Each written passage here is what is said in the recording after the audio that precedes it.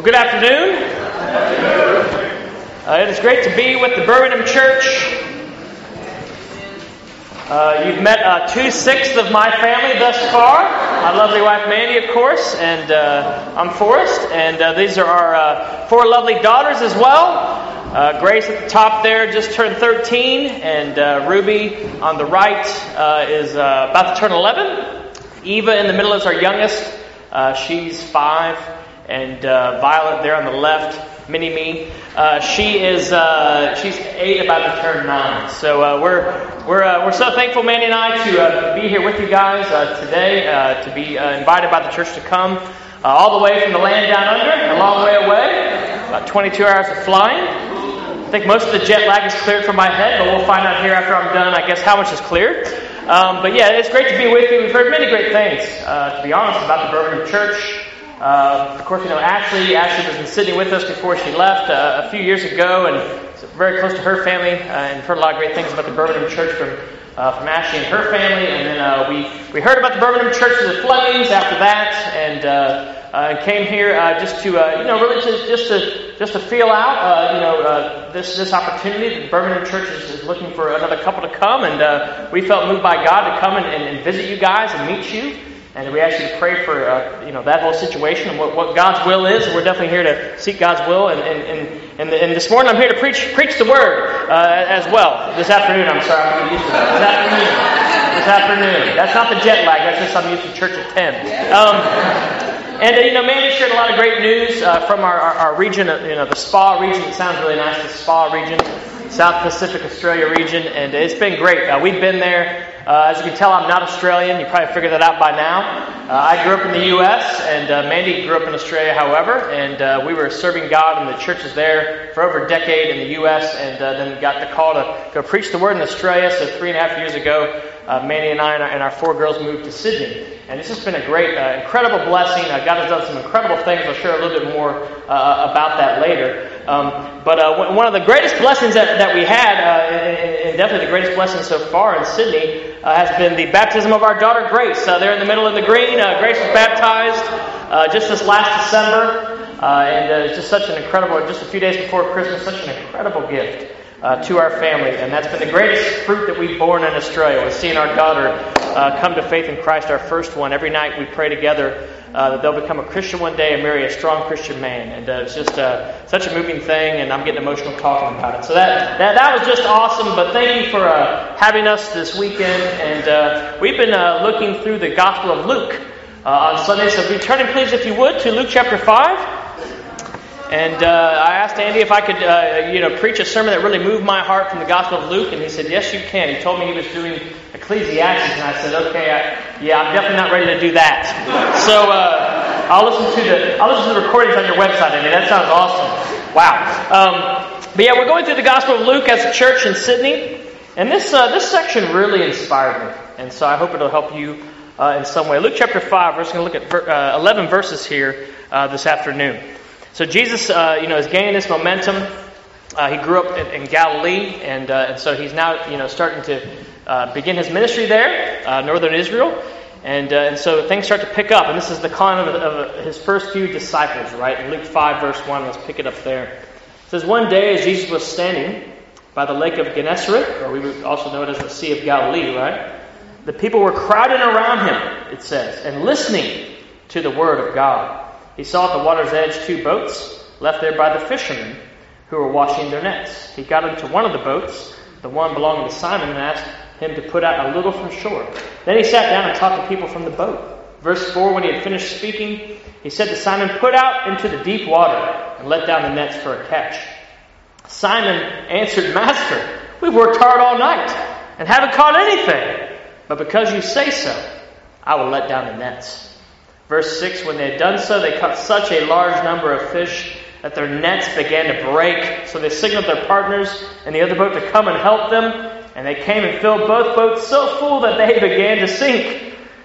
Verse 8, when Simon Peter saw this, he fell at Jesus' knees and said, "Go away from me, Lord, I am a sinful man." For he and all his companions were astonished at the catch of fish they had taken. And so were James and John, the sons of Zebedee, Simon's partners. Then Jesus said to Simon, "Don't be afraid. From now on you will fish for people." So they pulled up their boats on shore, left everything, and followed him. Today I want to talk about this idea of soul savers from the Gospel of Luke. I think Jesus, in the way he acted in this situation, and Luke, in the way he records the story, are both intentionally turning a miracle catch, a great day of fishing, into a parable about what it would be like for people to follow Jesus. So it's a real-life parable, if you will, on disciple-making, man-fishing, evangelizing, proselytizing, or as I'm calling it here today, soul-saving.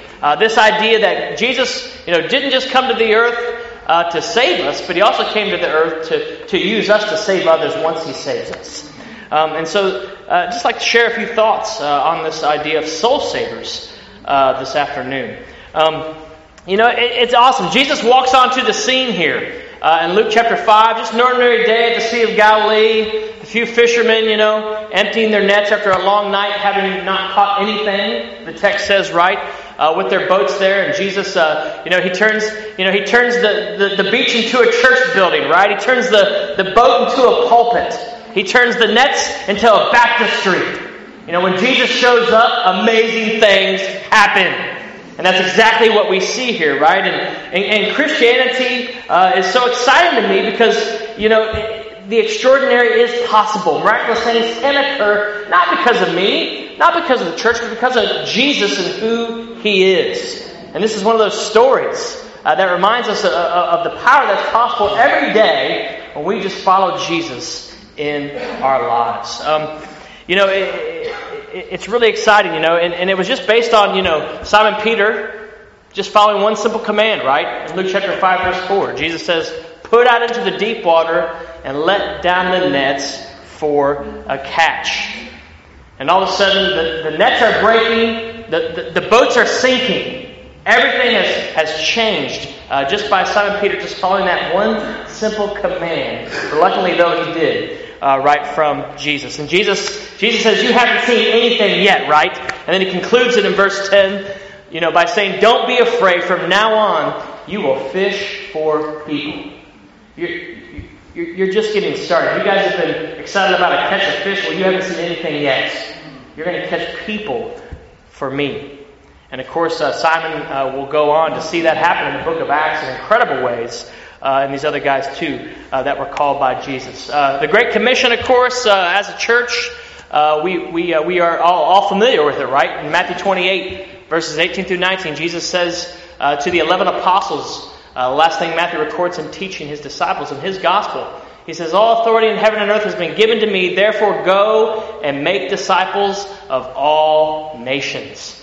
And it's always for me very humbling. I didn't grow up in the church in the States at all. I didn't really. I sort of believed in God, and one of the fascinating things to me when I studied the Bible for the first time was this fact that God would become a man and come to the earth, but then He would just leave and just give us this great commission that He would choose to use me and choose to use others. Like the brothers shared during communion, I appreciate that humility. Like, who am I? But that's God's plan. He doesn't just save us. He then gives us a great purpose of being the tools in His hands, the agents through which He delivers the gospel to the world. That's what brought me here to you today. The fact that Jesus is making disciples of all nations, right? In Australia or America or England, wherever we are. God has great plans for our lives. And so let's look, if we can here, just at kind of four big ideas to me from this text about how we as a church can be those soul savers, that God can use each and every one of us to make a difference in this world. The first thing I see here in the text that's quite clear to me, to be those people, those soul savers in this world, is that we have to be people who are willing to teach.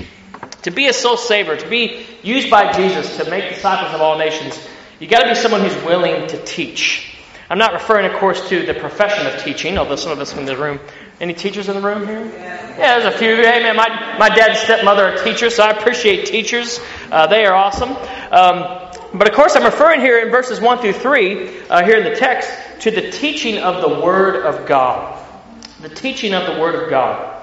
Jesus has this crowd around Him here as He starts to start His ministry. And he gets in a boat and gets taken a little bit offshore. He gets into Simon's boat, and it was probably to make an amphitheater to naturally amplify his voice there in the water, because sound travels quite well on water. And the people, it says they are crowding around him in verse 1, listening to the Word of God. What drew the people in? It wasn't free food or the miracles. It was simply the Word of God. I didn't realize that J.R. Tolkien was from this area. Andy and Tammy have been sharing with me a little bit about that. I'm a big Lord of the Rings fan myself, and Lord of the Rings was all the rage for a while. But what's interesting is it's always a new movie sooner or later, right? That comes on the scene and captures our attention again. And of course, this last December it was Star Wars, right? I'm sure that was a big deal in England. I know it was a big deal in Australia. And The Force Awakens, box office records, there was so much hype around it. It was unbelievable. And why are we so excited about a make-believe story about a bunch of guys in space in a galaxy far, far away? What gets us so excited about that? Because it's not really that tangible, lightsabers and Wookiees and what's going on. This is not real life. Well, I think these great movies, they speak to our lives.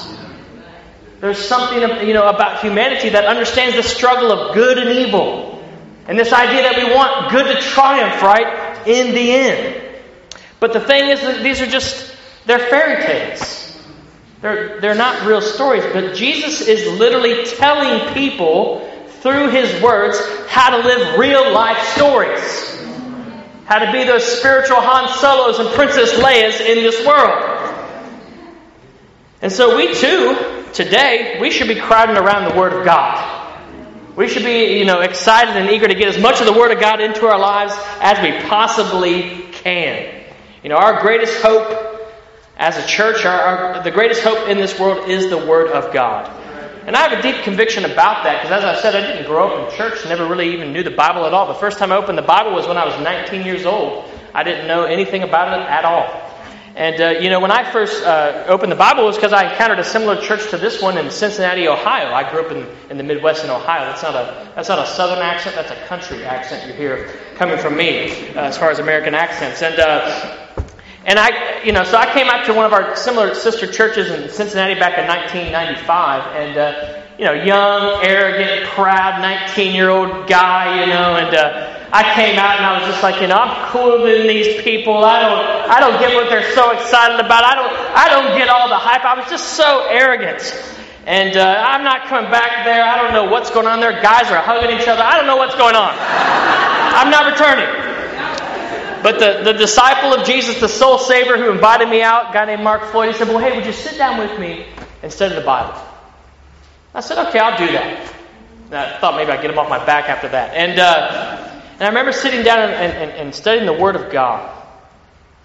And as the Word of God started to hit my heart, it spoke to every little hole and every little crack and every little problem that I was feeling that I couldn't figure out in life. And it just woke me up. It woke me up. It transformed my whole view on life. And so, a couple months in, I said, I want to be one of those weird guy-hugging guys, on a Sunday, singing and shouting and being so excited about God. And I was baptized, a few months after that, May 2nd, 1995. And what got me to that point, to change my life radically like that? It wasn't Mark's great arguments and presentation of the Bible. I had a 3-hour cross study. In the middle of it, the two brothers started fighting because the brother was not saying things correctly, and they had to go outside and work it out. And we started at midnight and ended at 3. It was like the worst cross study ever, perhaps in the history of God's kingdom. But after that terrible study, I was like, I'm ready to get baptized. Sign me up. Jesus is Lord. It's just because the Word of God is enough. It's not about how smooth we are and awesome we are. It is enough. It changed my life, and it's still changing my life. This year, I'm turning 40 next month, and amen. You can pray for me. And I'm not excited about the idea. My oldest daughter, Grace, just turned 13. It's like the perfect recipe for a midlife crisis. And but I'm not feeling nervous at all, to be honest, because I have the Word of God to get me through the teen years with 4 daughters. I have the Word of God to face my 40s. I'm not sweating it. I love the church because every church I visit throughout God's kingdom, it's always so diverse. I love it. Just look around. It's an amazing thing. Most cities, the time they're most segregated are during religious worship times. But in God's kingdom, it's the opposite. That's when we see the diversity. Where does that come from? Oh, because Andy and Tammy are just so sensitive to the needs of people's cultures and ethnicities. No, it's the Word of God. It's the Word of God that brings us together, right? It's such a powerful thing. And we cannot forget that as God's people. Psalm 119, verse 105. Your Word is a lamp for my feet, the psalmist says. A light on my path. Again, in Psalm 119, verse 130. The unfolding of your words gives light. It gives understanding to the simple. I appreciate that last part. I'm simple. I appreciate that insight and understanding that God's Word gives me. We don't elevate man. We don't elevate methods. We don't elevate opinions. We don't elevate ministries. We elevate the Word of God. The Word of God is so powerful. It transformed them then, and it's still transforming lives today. So I encourage you as a church to keep loving and cherishing the Word of God. If you are a Christian today, that's the reason you're here. It was the gospel, the Word of God, that saved you. And if you're visiting with our church today, listen to this American guy. I appreciate you not giving up on me yet with the accent. And this church has something incredible to offer you. It's the Word of God. If they ask you to study the Bible, sit down with them and see how it can too change your life. Soul savers, they teach the Word of God. The second thing here is they obey the Word. They obey. They simply obey Jesus.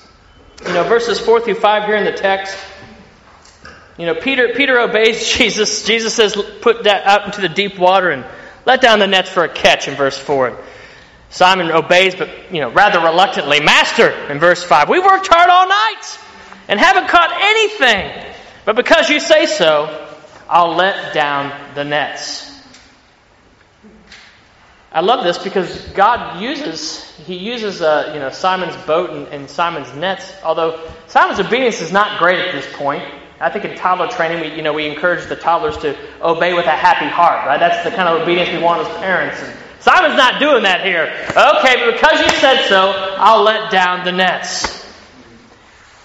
It's this reminder that sometimes all it takes is simple, radical obedience with Jesus to transform our lives. Sometimes we make it really complicated. We need this and we need that. But really, a lot of times when I get to that point in my spiritual life, it just comes back to force. Just obey and trust Jesus. And things oftentimes turn around. Peter's doubt here, his excuse making, reminds me oftentimes of my evangelism. When my evangelism is not as effective as it should be, I can oftentimes point it back to the excuses that I can make to not obey the Great Commission, to not obey Jesus' call for me to be myself a fisher of men. I see here in the text the excuse of knowledge. Peter must have thought. He must have thought, wait a second. Okay, you were a carpenter and now you're a rabbi. I'm a fisherman. I've been fishing all night. And now you're going to tell me after fishing all night to go back out and fish again. He must have been tempted to think that. The text doesn't say what he was thinking, but I can sense that in his reaction to Jesus. We worked hard all night and haven't caught a thing. As Peter's initial response. The excuse of knowledge. Experience can mislead us.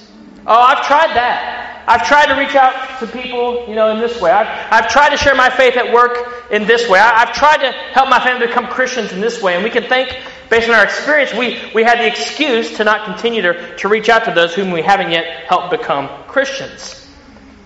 But Peter obeyed anyway, right? And had this overwhelming catch. There's the excuse of knowledge and experience in our evangelism that often hinders it. I also see the excuse of fatigue here. They fished all night. They fished all night and haven't caught a thing. It's one thing to hear a sermon like this and you go, yes, that's it. I'm going to go out this week and I'm going to really share my faith like I've never shared my faith before. But as time goes on, you can lose that zeal quite quickly and get fatigued when it comes to the mission. But Peter, he gives it one more shot. He gives it one more shot. And perhaps that's all it takes sometimes. We just obey again. And how do we know sometimes when we obey again what's going to happen the next time when we obey again? We're never too tired to obey Jesus' call in our lives. And what other option do we have? Our job is just to plant seeds and water them. God will make them grow. And I love the story of Bruce and Norma, the two of the people Mandy shared about, 20, 30 years of perseverance. And then an 86-year-old and a 93-year-old get baptized. Just let out your nets one more time. But it's so easy to make our excuses and justify ourselves and pull back when Jesus is calling us to move forward when it comes to sharing our faith. Peter's not a great disciple here, but nonetheless, Jesus delivers. We need God's grace in our evangelism too. I appreciate the brother share. We need it with our thinking. Our thinking needs to be washed by grace. But so do our actions. So do our ups and downs and our struggles to really obey Jesus. And it saddens me, I think, to see Christians, coming into Sydney. Sydney Church has been through a lot. They lost all their staff. Their staff eventually kind of started another church back in some tumultuous times, and they've been through a lot, decimated. And so many Christians, when I moved to Sydney, they've lost the hope and they've lost the belief that God can use them. They say, yeah, God can use this person, God can use that person, but God can't use me. He hasn't used me in a long time. But it just takes a decision sometimes when we feel that way to obey anyway. To believe that God is He's never hindered or limited by my sin and my lack of obedience, and that's why we need His grace. His grace can change any situation and turn it around. And Peter, he got some grace here before he got this miraculous catch from Jesus. And perhaps the catch is right there. Perhaps it's right there.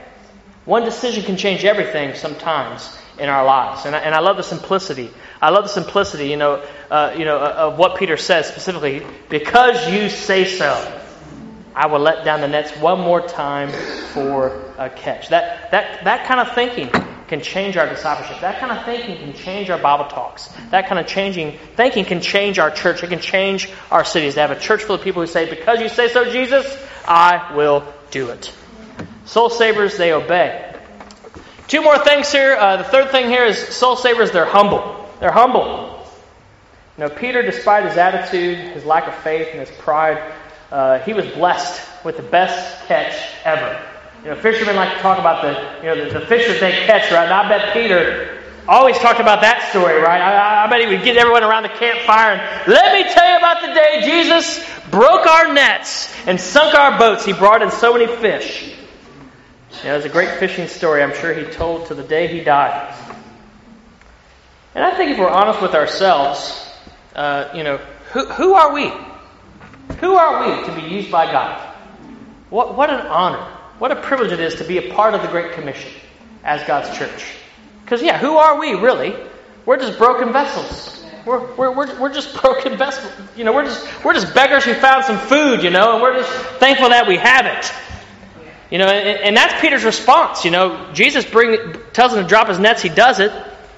And they bring in this huge catch. And how does Peter respond in verse 8?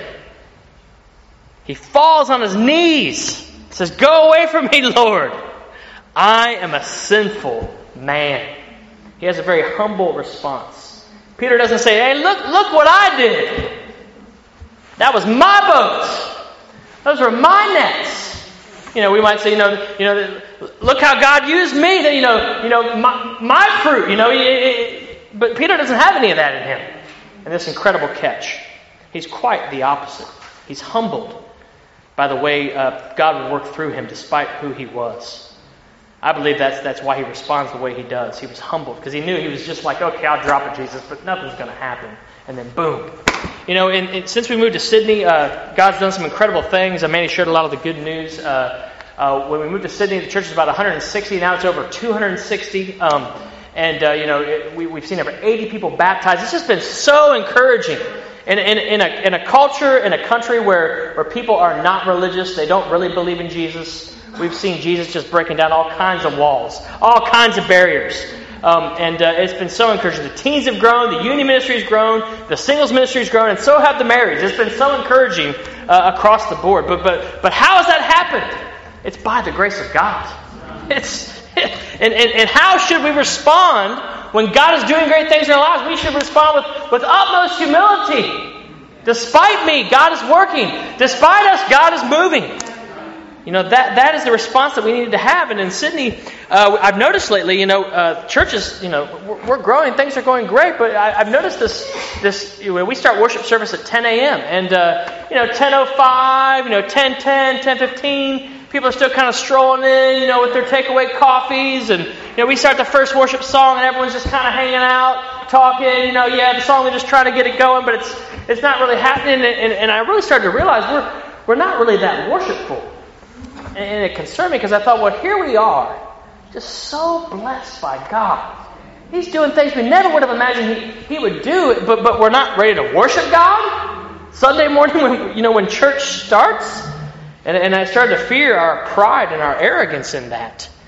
And so we've really been trying to change that in the Sydney church. And an arrogant, proud witness contradicts the message of grace. When we have an arrogant and proud posture toward God, we don't get how gracious He has been to us.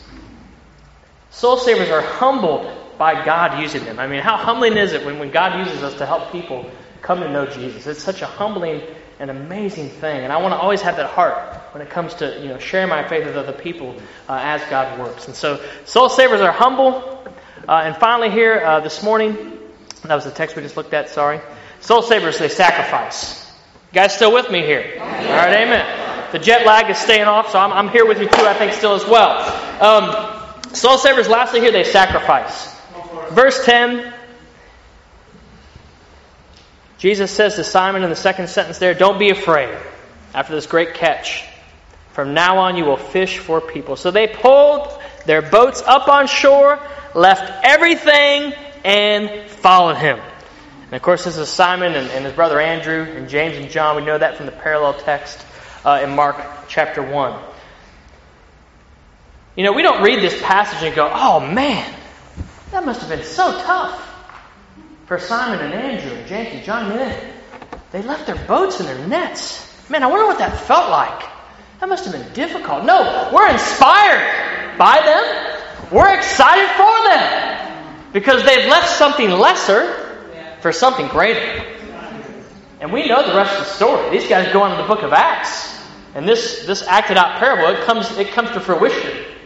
Peter gets up in Acts chapter 2, and he preaches the first gospel sermon after Jesus is resurrected, and 3,000 are baptized that day. He sees this miraculous catch come to fruition quite early on, in the book of Acts.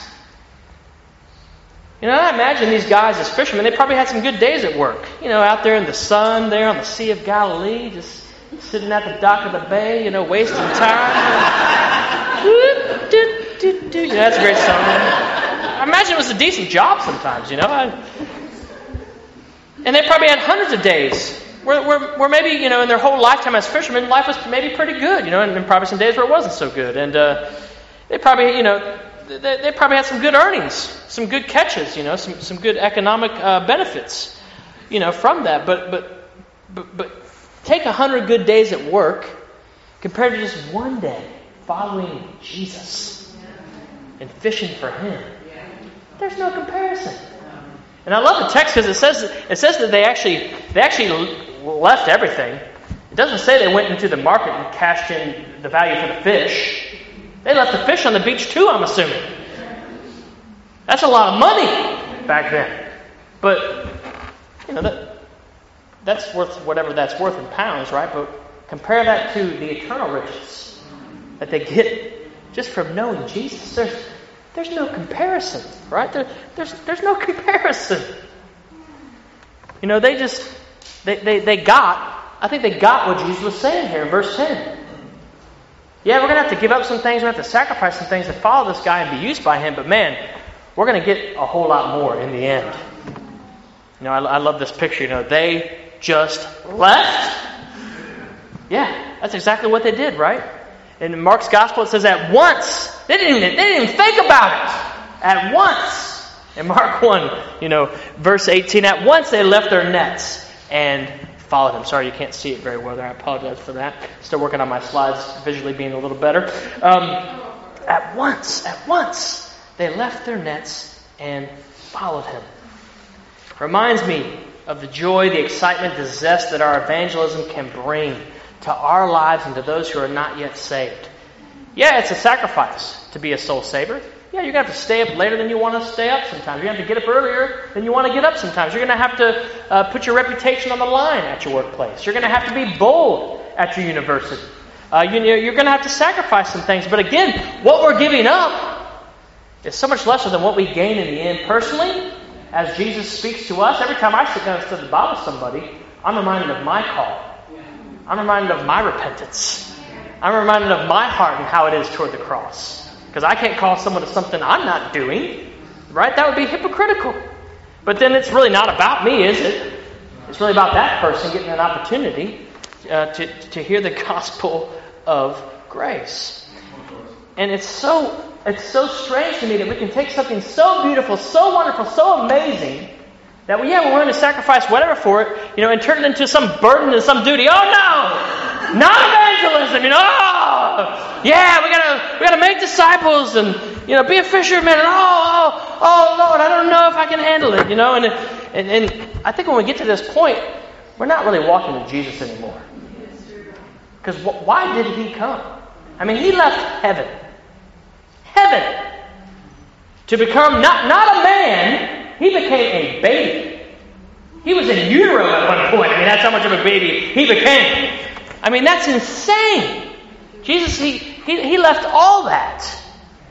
It wasn't for a holiday on the earth. He came to seek and save what was lost. That's why he came. And so for me to say, yeah, I love Jesus so much. He's my Lord. He's my Savior. But I'm burdened by the mission.